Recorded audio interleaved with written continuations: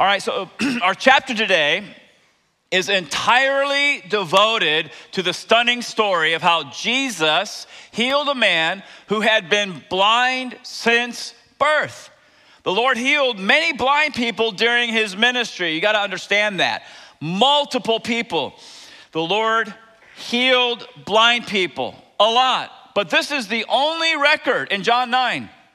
This is the only record of someone with congenital blindness, being blind from birth and getting the gift of sight. By the time we finish the story, Jesus is not only going to illuminate this guy's physical eyes, but he's also going to illuminate his heart.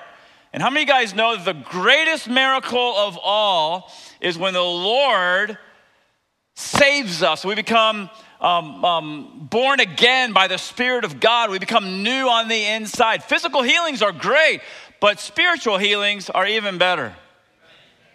And so this man is going to receive both physical and spiritual sight, and it's more evidence that Jesus is the Messiah, the Son of God.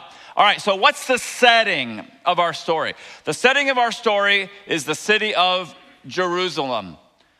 When did our story take place? Our story took place sometime between the Feast of Tabernacles, Feast of Booths, and the Feast of Dedication, also known as Hanukkah.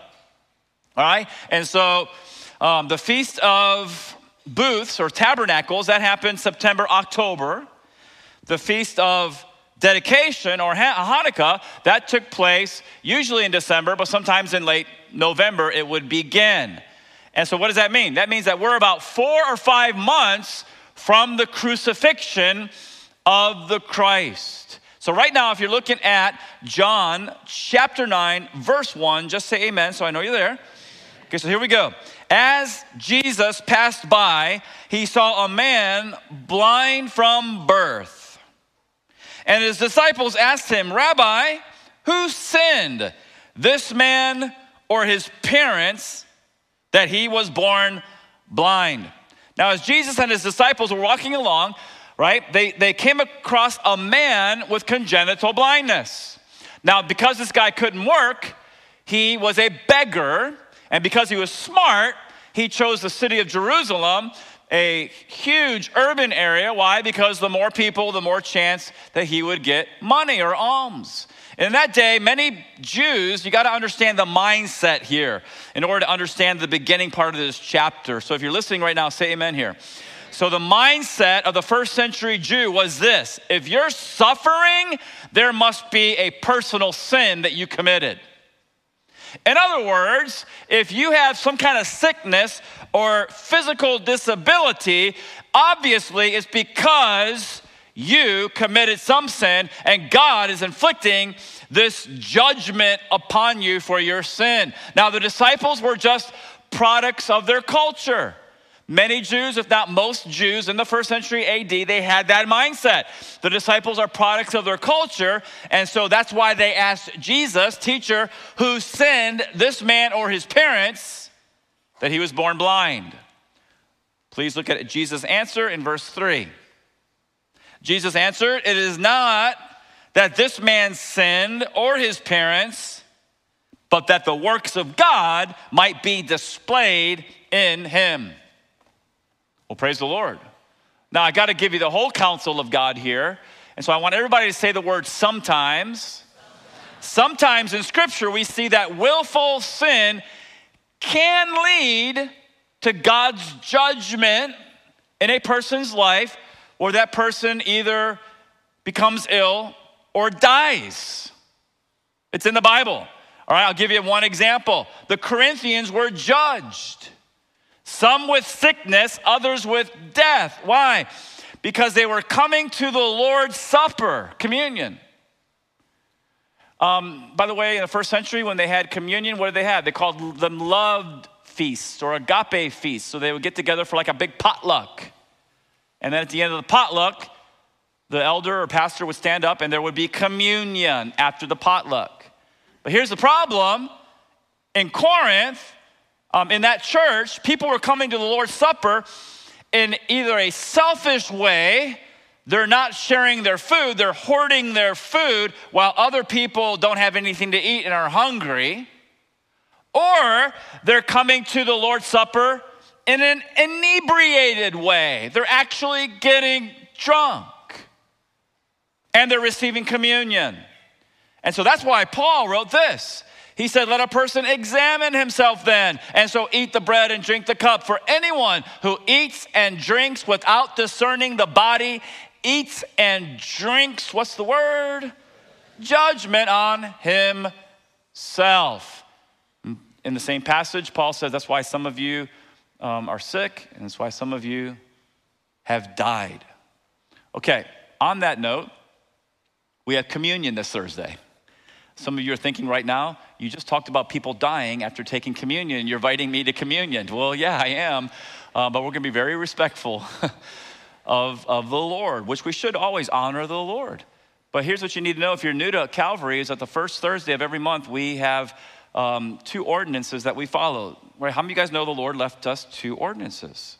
He left us communion and he left us baptism. Now, neither of those will save you, but they are commandments for Christians. And because we have 3 services and probably going to add a 4th service at some point, we just don't really have time on the weekends. And so that's why we have First Thursday gathering. And so this Thursday is going to be great, 6:30 right in this room. Pastor Will's going to share the word of God. Pastor Andrew's going to lead us in communion. There's going to be people who get baptized, and that's always a party atmosphere here at Calvary. So I want to encourage you guys to mark your calendar. I know you're tired after work, but see if you can come 6:30 right here. And we do have childcare, I believe, up to kindergarten. Could be wrong on that, but we do have childcare for the little ones this Thursday night. I also want to say, if you haven't been baptized, help me out, church family, since you received Christ as your Savior and Lord, you need to follow the Lord's command. There is no infant baptism in the Bible. It's not there. And so baptism is the first step of obedience after you get saved. And so my encouragement is, if you're haven't been baptized since you received Christ as your Savior and Lord, to sign up. Today's the last day, by the way, for this month. Okay, and so if you want to get baptized this Thursday, sign up today online. Just go to calvarypsl.com, click on Next Steps, click on Baptism, and follow whatever it tells you to do there. Or you can just come up and talk to an elder right after the service today and say, I want to get baptized this Thursday night. All right, so who sinned? This man or his parents? Jesus says neither this man or his parents sinned in this situation. But sometimes, everybody say sometimes, willful sin can lead to divine judgment, causing someone to suffer in some way. But I really want you to hear this right here and right now, so I'm not misunderstood. So if you're listening, say amen here. All right, to declare that all illness or all disabilities are always the result of personal sin, ladies and gentlemen, that's flat out wrong. And if you do that, you're acting like Job's so-called friends. You remember them? And so Job has all this horrific suffering that he encounters, and his so-called friends are like, I'm paraphrasing, you must have sinned for this suffering to come upon you, Job. Were his friends right or wrong? Well, no, they were wrong. Okay, and so they didn't know his heart. They didn't know what was going on. And so they judged Job. And so what you got to understand is that the disciples here were acting like Job's friends. Who sinned, Lord? I mean, this guy's been blind since he was born. It had to be somebody. Was it his parents? Was it him? And Jesus corrects them, says they're wrong about the cause of the man's blindness. It's not due to his sin or his parents' sin. God allowed it. Why? So that his amazing works might be displayed in this guy. And by the way, let me just say this, that does anybody here think that right now this guy who's in heaven, whose life was changed both physically and spiritually by the Lord Jesus Christ, do you think he has any regret that he had blindness since birth, but he was used so that God's mighty works might be displayed in him? Do you think he has any regrets right now in heaven? Not at all. In fact, right now, I think he's probably thinking, man, it's been 2,000 years and they're still talking about my story. It's all about God's glory. Look at verse 4. Jesus says to his disciples, we must work the works of him, that's the Father, who sent me. That's important for later. Who sent me while it is day. Night is coming when no one can work. All right, so what in the world does he mean by we must work the works of him who sent me while it is day? Well, you interpret the Bible with the Bible. You interpret verse 4 with verse 5. As long as I am in the world. That's what he means by day. I am the light of the world. And so the word day referred to Jesus' time on earth. And the phrase, the night is coming, refers to when he would be taken away from his disciples after Judas betrays him, after he's arrested, after he suffers by the hands of the Romans, and after he dies on a cross. And so time was limited for Jesus. He's only got 4 or 5 months left in his earthly ministry. And so he has got to finish the work that the Father gave him. Now, I want you to go back in time 2,000 years ago, and I want you to put yourself there, right? There we are, right? We're all there. We're kind of in the streets of Jerusalem. It's huge. It's hustle and bustle, and there's people everywhere. And there's Jesus, and there's the disciples, and there's this blind beggar, right? Asking people for alms. Now, what is the Lord going to do? Is the Lord going to ignore this guy, or is he going to pay attention to this guy? Is the Lord going to keep walking, or is he going to reach out? What do you guys think Jesus is going to do? He's going to reach out. And so look at verse 6 now. Having said these things, Jesus spit on the ground. Okay, that's unusual. And he made mud with the saliva. That's more unusual. And then he anointed the man's eyes with what? Mud. All right, so can you imagine what this guy is thinking right now? He's not deaf, he's blind.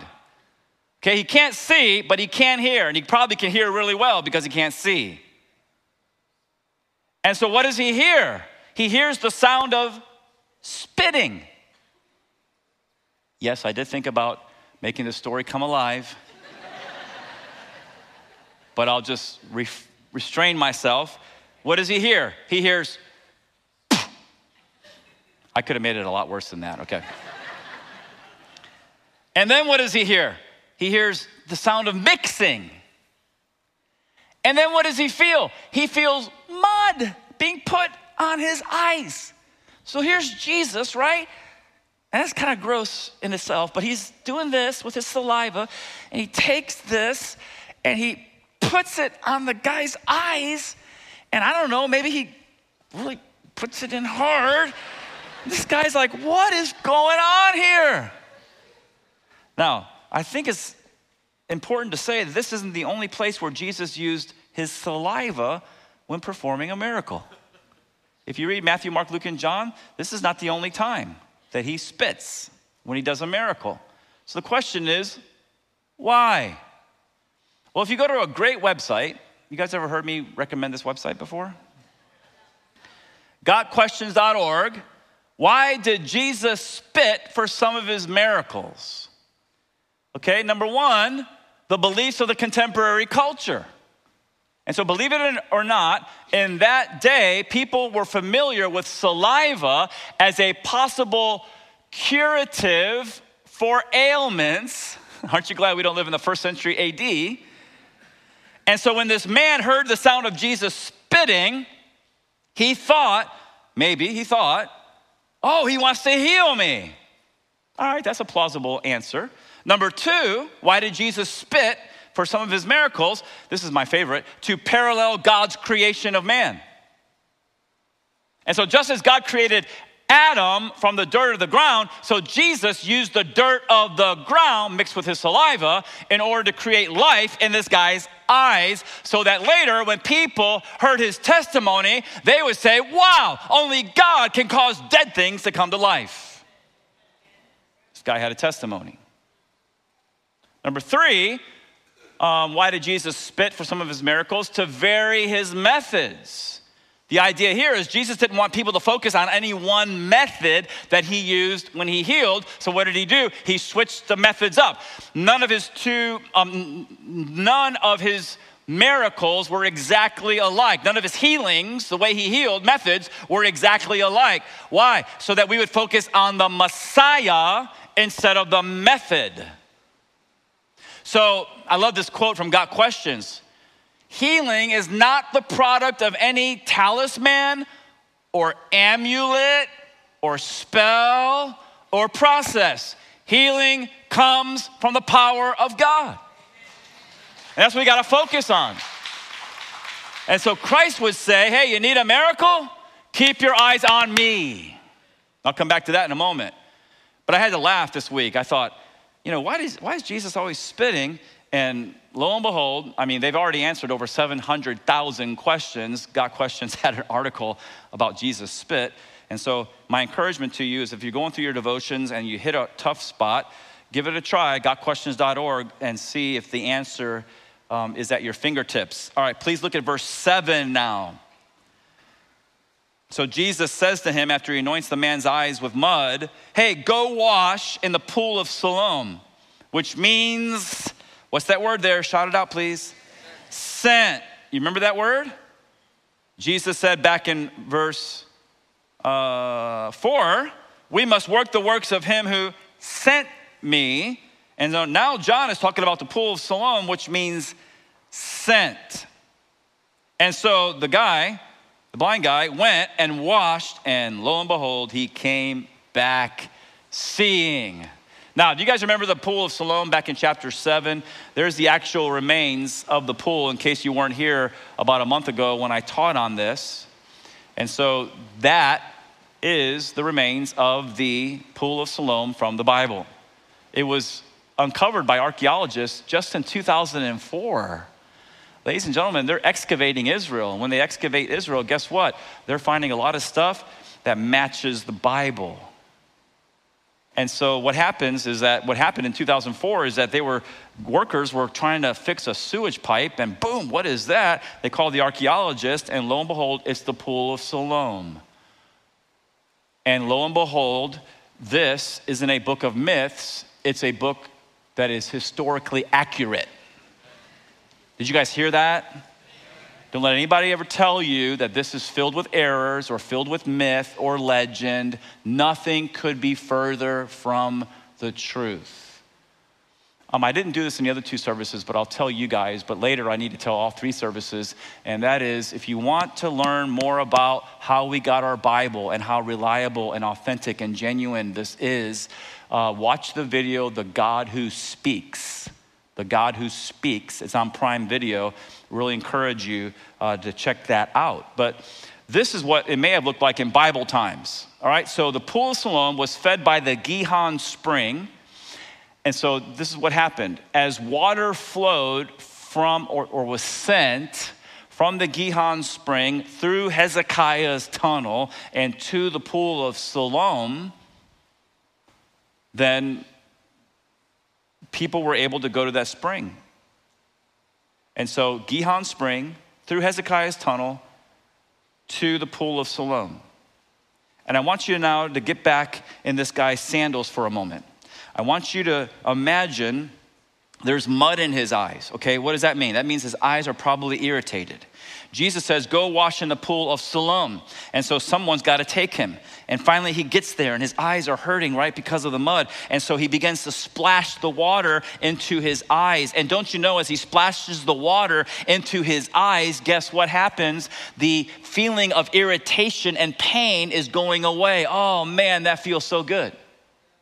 But I got to tell you this also, that nothing could match the feeling of after he splashes waters in his eyes, he's like, I can see the water.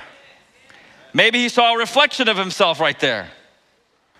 Man, I can see people's faces. I can see children playing in the street. Man, I can see the sun shining. Don't look directly into the sun. I can see clouds passing. I see an olive tree and a fig tree. I see flowers and a vineyard. And whoa, what is that towering above the trees? That must be the temple. Praise the Lord. Don't you guys know this guy's excited right now? He's been blind since birth. Try to put yourself in his shoes. If you were blind since birth and you had never seen anything and all of a sudden you can see, what do you think this guy's doing? He's shouting. What do you think this guy's doing? He's running, he's leaping, he's dancing, he's so happy. Now, John noted in verse 7 that the word Siloam means sent. Okay, what's the significance of that? Well, the significance is that Jesus was sent by the Father to give light and life. So just as the water went or was sent from the Gihon spring to the pool of Siloam, so the word was sent from the Father in heaven to the earth. All right, so why did the word, Jesus Christ, come to the earth? Here's why. Because he wants to give us light. He wants to give us life. He wants to change our lives. And so he changed this guy's life. He gives him physical sight here in verse 7. Later on, we're going to find out he's going to give this guy spiritual life in verse 38. Before we continue on, I got to ask a very important question and clarify this matter up, at least in this local church. Okay, so I want you to answer out loud, and I want you, if you really believe this, to answer like you mean it. Okay, here's the question. You guys ready for this?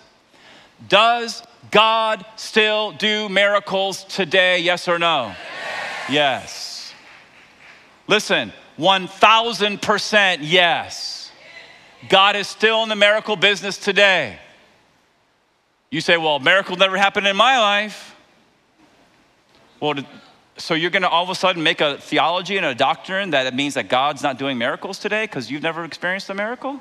Of course he's still doing miracles today. Jesus Christ is the same yesterday, today, and forever. And he's still changing lives. Now, for those of you who are skeptics, Lee Strobel, have you ever heard of him? I love this guy. I trust this guy. He wrote The Case for Christ. I think that was his first book. By the way, there's a movie on The Case for Christ. If you've never seen the movie on Prime Video, I encourage you to watch it. It's not a B-rated Christian movie. It's a really good movie. The Case for Christ, the case for a creator, a case for faith, a case for heaven, case for miracles. What did Lee Strobel do? Lee Strobel used his legal training and his training in journalism, and he investigated the question, do miracles still occur today? And the answer is a resounding yes. Yes. And so if you're praying for a miracle for your life or another person's life, here's what I want you to do. I want you to remember how God moved in the past. Think about that. Dwell on that. Pray about that. And then let that bolster your faith that God is still moving in the present. Ladies and gentlemen, let me tell you something. This church it's not come and sit in a row and hear a lecture for your mind that's intellectually stimulating and then you go home. That is not what this is about at all. Jesus is here by his Holy Spirit. He wants to change lives. He wants to change people. And he still does miracles today. And so I'm not teaching name it and claim it, right? I'm not teaching miracles on demand here at all. What I am saying is that God still does supernatural things today because he wants to get people's attention, either lost people, when they see a miracle, it's like, wow, or backslidden Christians, they see a miracle and it's like, I better get serious about my faith. Look at verse 8. So glad it's raining. We can just go on and on. The neighbors and those who had seen him before as a beggar were saying, is this not the man who used to sit and beg? And some said, it is he. Others said, no, but he is like him. And he kept saying, I'm the man. All right, and so by this time, Jesus and the disciples had left, but a crowd had gathered. Why? Because this guy had never been able to see, now he can see, and so again, he's jumping and he's shouting, right? Crowd gathers around. And some of them are like, that's really him. That's the blind beggar. How can he see now? What's going on? And other people are like, no, are you kidding? That can't happen. Congenital blindness being healed? There's no way. That's got to be his twin brother. That's got to be somebody that looks like him. No. And he's the whole time like, it's me, it's me. Okay, you're there? All right, look at verse 10. So they said to him, the crowd, then how were your eyes opened? He answered, the man called, shout out his name, Jesus. Everybody look at me real quick. There's power in that name. Here's what I want you to do. Say that name this week at work. Say that name this week with your neighbor or the loved one or a friend. And for some people, watch the hair on the back of their necks go, wing. Right? There's power in that name. And ladies and gentlemen, demons have to flee at the name of Jesus. Jesus is real. He's not a theory in a book. He's not pie in the sky by and by. He's alive. He's present. He wants to change lives. And there's power in his name. And we need to speak his name without ever being embarrassed, without ever being ashamed. We need to speak the name of Jesus. Jesus is what people need. And so, he said, a man called Jesus made mud and anointed my eyes and said to me, go to Siloam and wash. So I went and washed and received my sight. And they said to him, well, where is he? And he said, I don't know. I don't know where he is.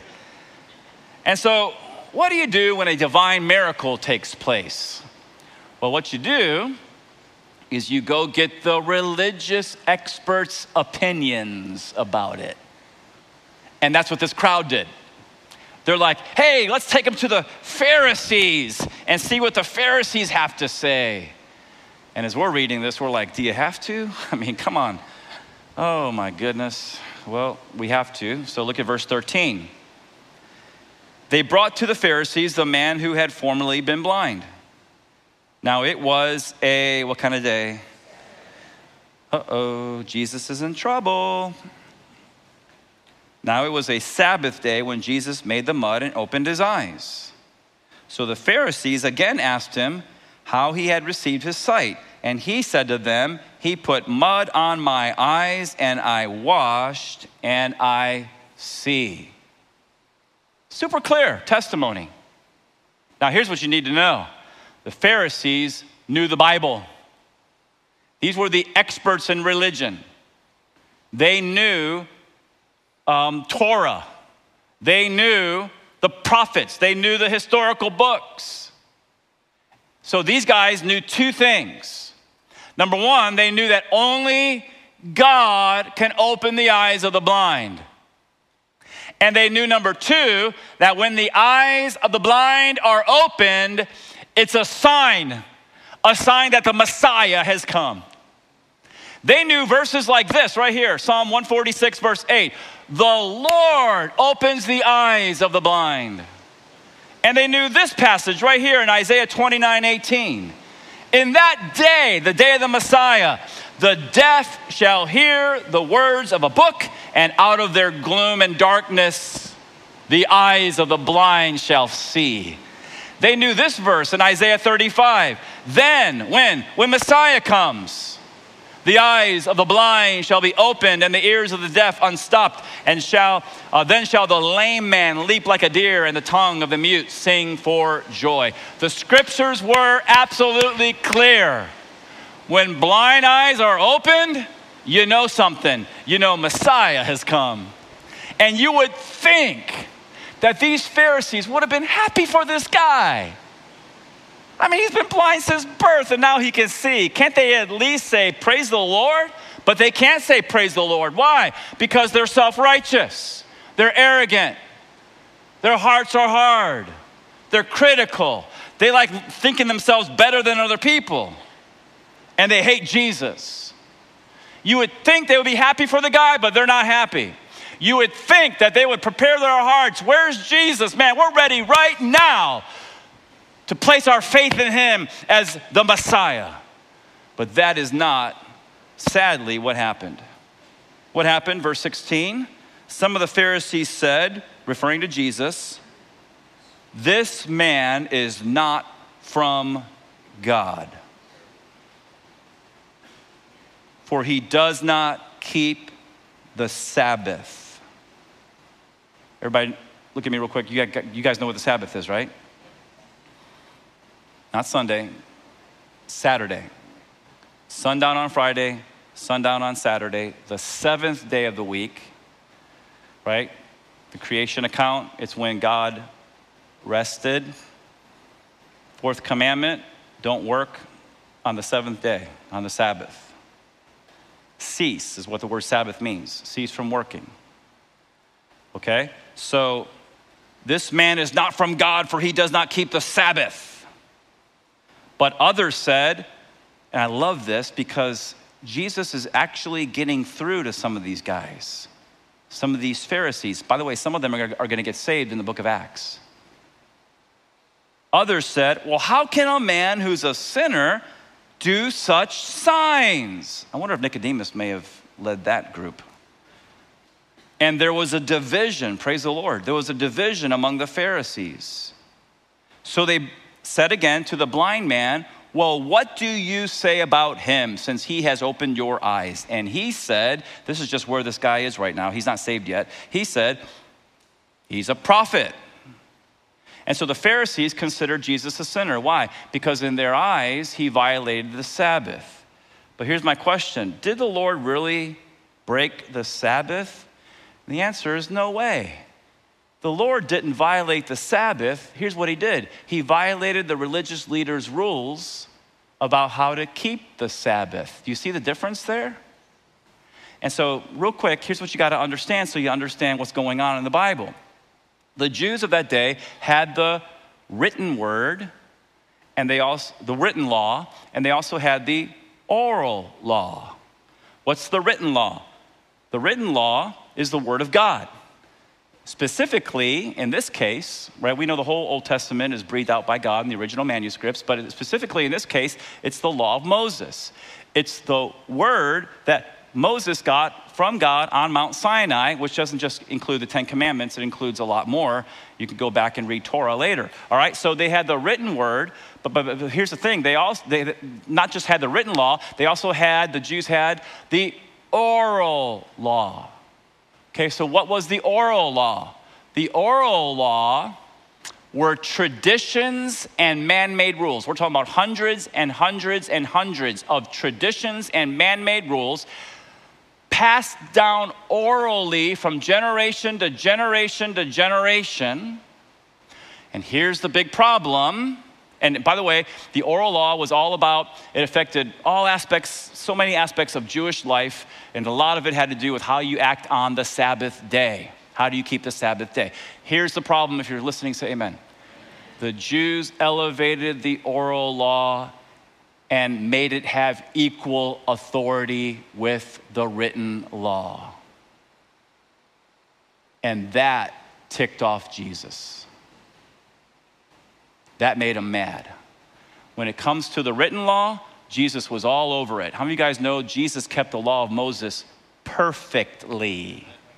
He never sinned one time. He went to the cross as a lamb without blemish and without spot. Why? Because we can't live perfect lives. So he was the perfect sacrifice who paid for our sins in full on the cross. We couldn't, he did. He rose again. That means it took. That means we need Jesus. And so sometimes the Jews would elevate their oral law above the written law. That really made Jesus mad. Read Matthew 23 later today. And so what's going on here? It's called legalism. Question, could Jesus, he did the miracle on Saturday. Could Jesus, let me back up. One of their man-made rules was that you can't heal on the Sabbath day unless someone's life is actually threatened. Okay, that's a man-made rule. No healing on the Sabbath unless it's life-threatening. This situation was not life-threatening. Question to you guys. Could Jesus, it's Saturday when he heals this guy. Could Jesus have waited till Sunday? Yes or no? Yeah, he could have. But here's what he did. He purposely did it on the Sabbath. Why? because he wanted to challenge the legalism of the day. Ladies and gentlemen, I know that no good evangelical would ever put their man-made rules and say publicly, this is on the same level as God's written word. But you know, a lot of churches act like that. Do you know a lot of churches have all these man-made rules, and you would think that it's on the same level as God's written word? Can we do something here at Calvary? How many of you guys believe where the Spirit of the Lord is, there's freedom? Can we do something here at Calvary? Okay, there's enough rules in the Bible. And by the way, I don't have time to get into hermeneutics and what part of the law, you know, how we're not under the law, we're under grace, we're under the law of Christ. I don't have time to get into all of that. Gotquestions.org, okay? But can we do this? Can we never elevate man-made rules? If somebody tries to put a legalistic trip on you, if someone tries to get you under their man-made religious rule, ask them chapter and verse, please. Because there's enough rules in the Bible for us to follow. We don't need more man-made rules. Well, not more, but we don't need man-made rules heaped up on us, because here's what's happening. Those poor people in the first century, it's like this big burden around their neck, and they're so weary. And Jesus is like, why are you doing this? And so that's why he purposely did a lot of miracles on the Sabbath day. Is this making sense to you guys? All right, so in order to investigate everything further, they now call the parents in. And so now, verse 18, the Jews did not believe that he had been blind and had received his sight until they called the parents of the man who had received his sight. And they asked him, these guys, by the way, are probably trembling right now, is this your son who you say was born blind?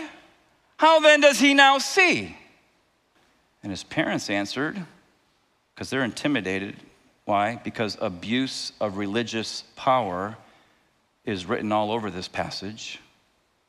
Well, we know that this is our son and that he was born blind, but how he now sees, we don't know, nor do we know who opened his eyes.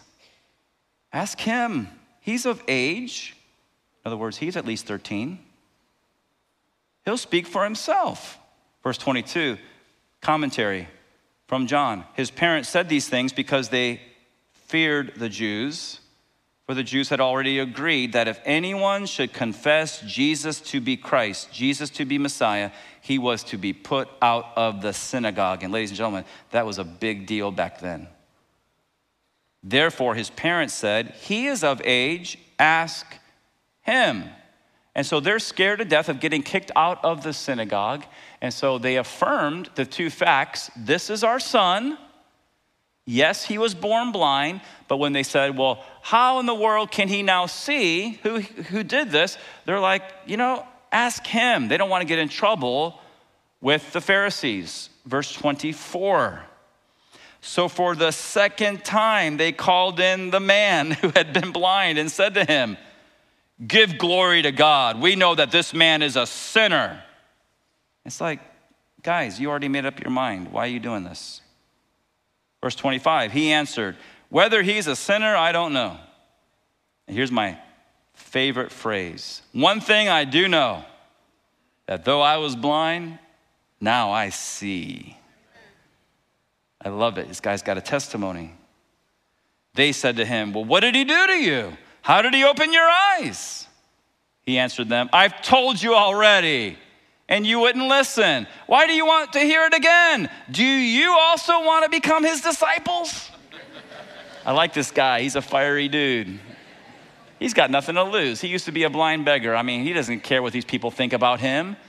Can I encourage you guys? Stop worrying about what people think about you. Don't worry about it. It doesn't matter. We live before the audience of one, Jesus Christ.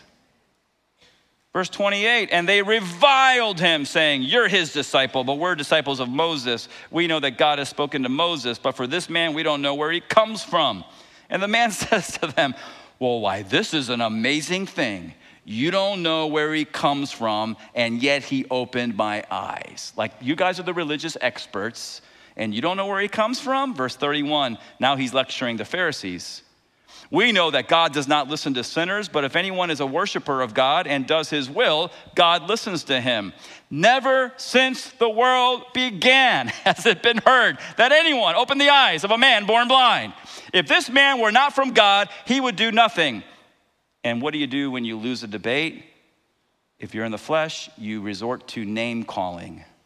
Can I encourage you guys, stop name calling on social media, please?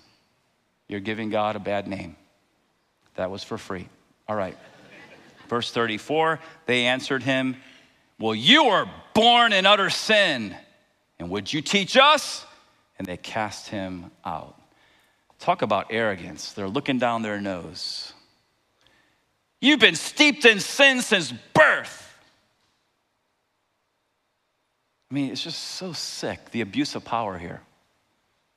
You've been steeped in sin since birth. Who do you think you are teaching us? And they excommunicated this guy out of their presence, no doubt out of the synagogue. And probably that's the second best thing that ever happened to him. What's the best thing up to this point that's happened to him? Jesus gave him sight. What's the second best thing? He doesn't have to go to church with these guys anymore. And you know what I mean, synagogue. And we trust that on the day of Pentecost and the birthday of the church, he joined Pastor James and was part of the Church of Jerusalem, which, by the way, is really close to where we are now in the Bible. And so look at verse 35. Jesus heard that they had cast him out. And so Jesus is thinking, all right, the Pharisees rejected him.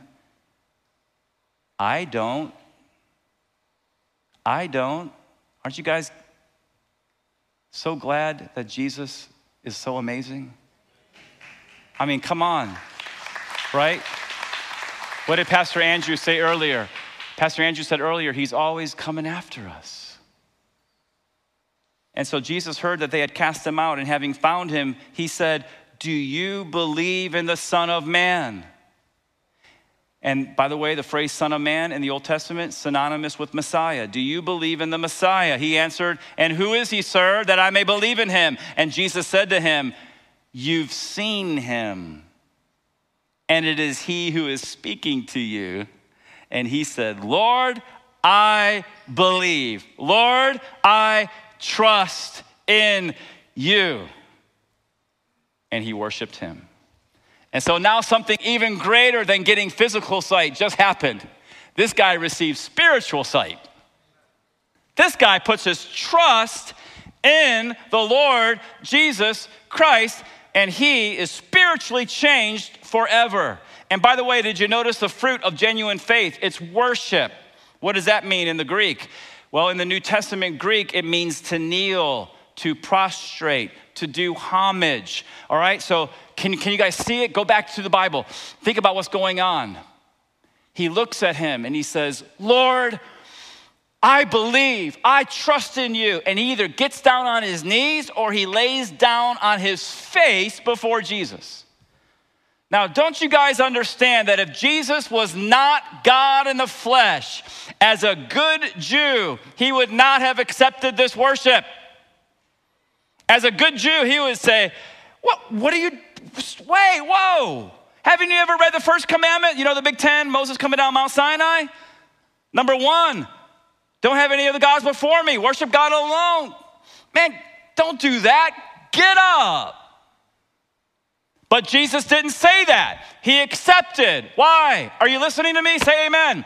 Here's why he accepted worship. Because Jesus was and is God in the flesh. He accepted it. I was watching a long time ago a conversation between John MacArthur and Ben Shapiro.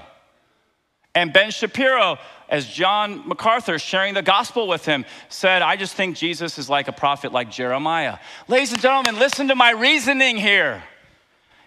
Jeremiah from the Old Testament, the prophet Jeremiah, if anybody ever got on their face before Jeremiah and started worshiping him, he'd kick him in the ribs. He wouldn't accept that worship. Jesus accepted the worship. What does that mean? Jesus is God. That's the Jesus of the Bible. And man, if you have not believed that yet, today is the day that you accept the true Christ, the second person of the Trinity, the Lord. And so verse 39, Jesus said, "For judgment I came into this world, that those who do not see may see, and those who see may become blind." So when Jesus said that those who don't see may see, he's referring to those who knew they were spiritually blind, and they were willing to turn to him in faith so they could see. Oh, I really hope that you're listening right now, because the Bible says this: there is none righteous, no, not one.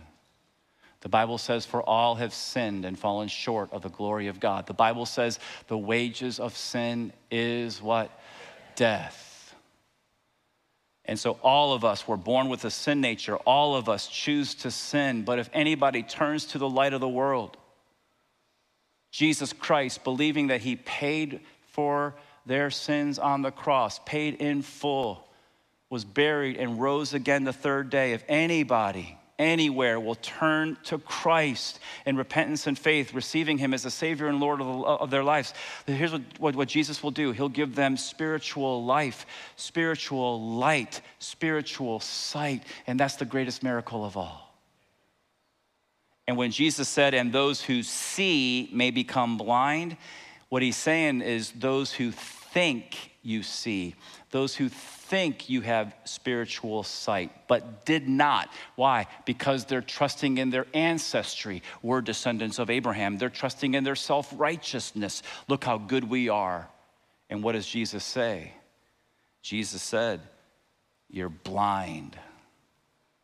Verse 40, some of you thinking, he's going to make it through a whole chapter today. Yeah, isn't that amazing? I think that happens like once every millennium. All right. Some of the Pharisees near him heard these things and said to him, "Are we also blind?" And Jesus said to them, "If you were blind, you'd have no guilt. But now that you say we see, your guilt remains."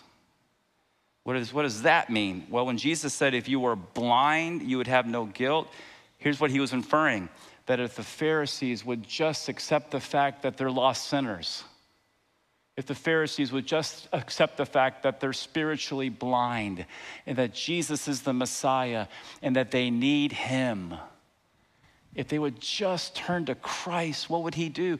He'd forgive their sins and give them spiritual sight, and they'd have no guilt at all. How many of you guys know Jesus wants to save these guys too? He's not willing that any should perish, but that all should come to repentance. And so what did Jesus mean when he said, "But now that you say we see, your guilt remains"? He's inferring that since they claim to see spiritually, since they claim to be accepted by God, why? We're descendants of Abraham. We're, keeping the law. They're relying on their self-righteousness to justify them. He says, you're going to remain in your sin. You're going to remain in guilt. And ladies and gentlemen, if they die in that spiritual condition, they wake up in hell. Can I just let you guys know that Jesus preached more on hell than he did on heaven, that hell is a real place. And you need, nothing's more important than to make sure that you are ready for that time when your number's up.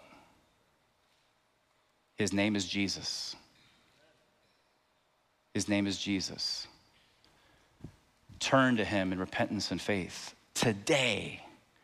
And so my favorite verse is this: "One thing I do know, that though I was blind, now I see."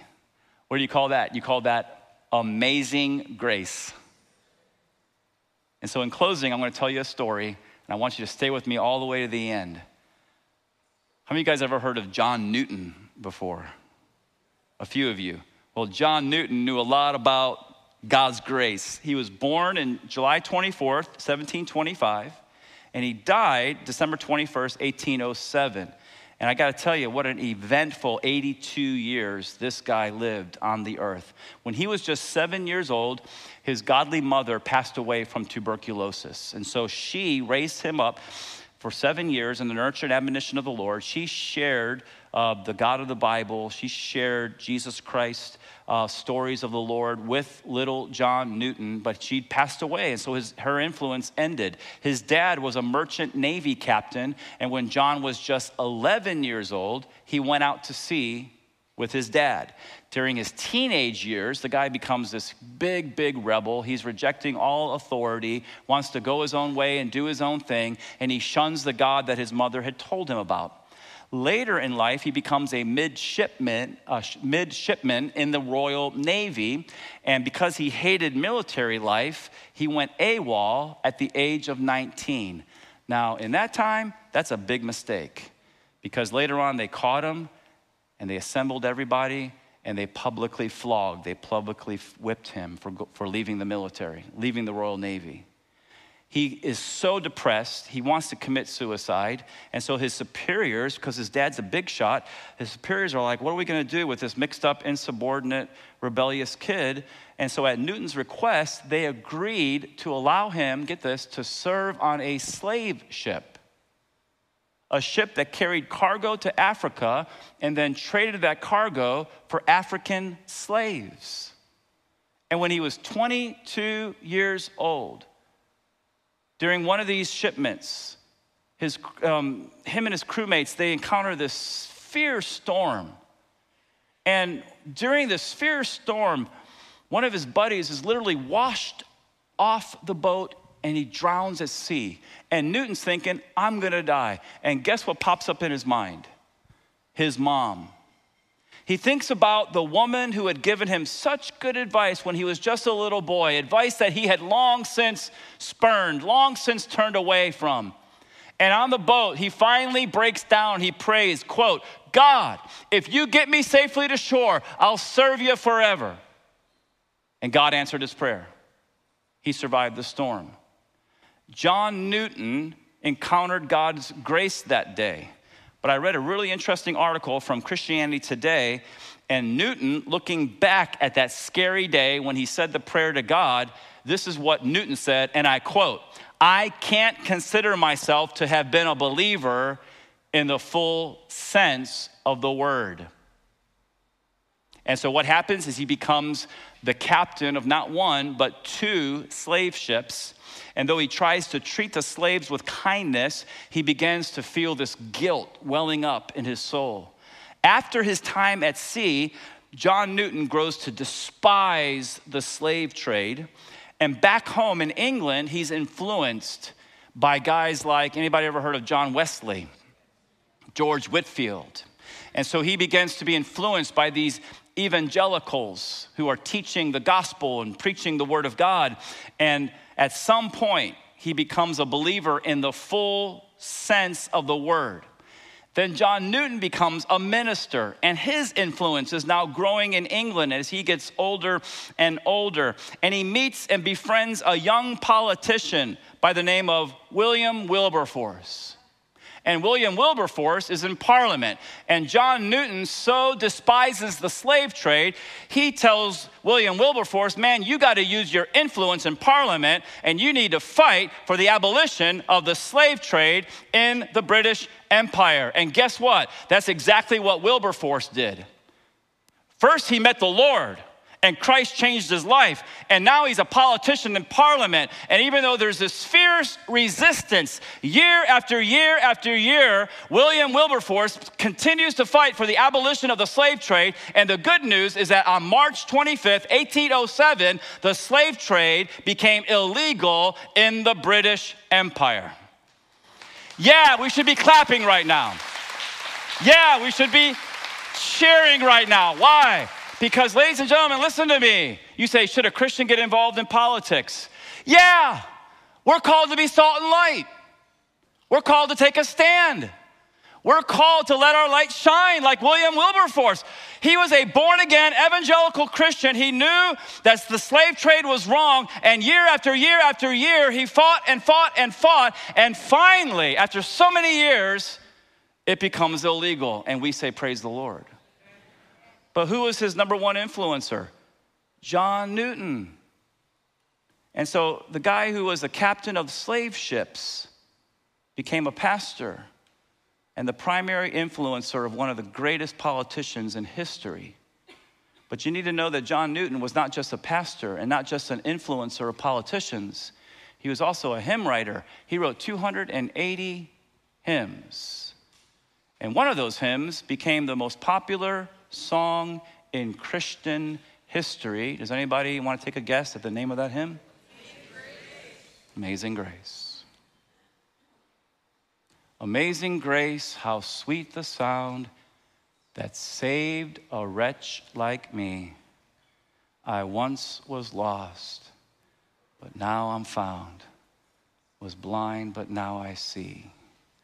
You guys want to sing it real quick? Just one verse? Okay, I'm not Pastor Reagan. So I'll just start it, but you guys sing it loud. Ready? Amazing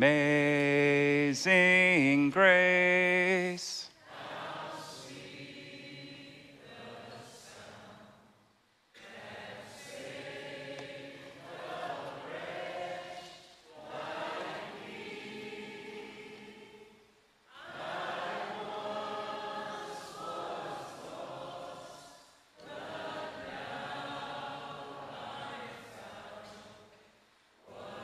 lost, but now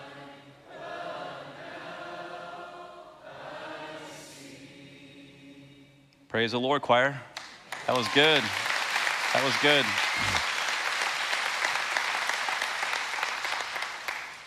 Have you personally experienced God's grace? You never will until you admit that you're blind. You admit you're a sinner. You admit the wages of sin is death. You believe Jesus paid for your sins on the cross. He rose again, and you stop. And listen, as you turn to Christ, what are you turning your back on? Sin. And you receive him as the Savior and Lord of your life.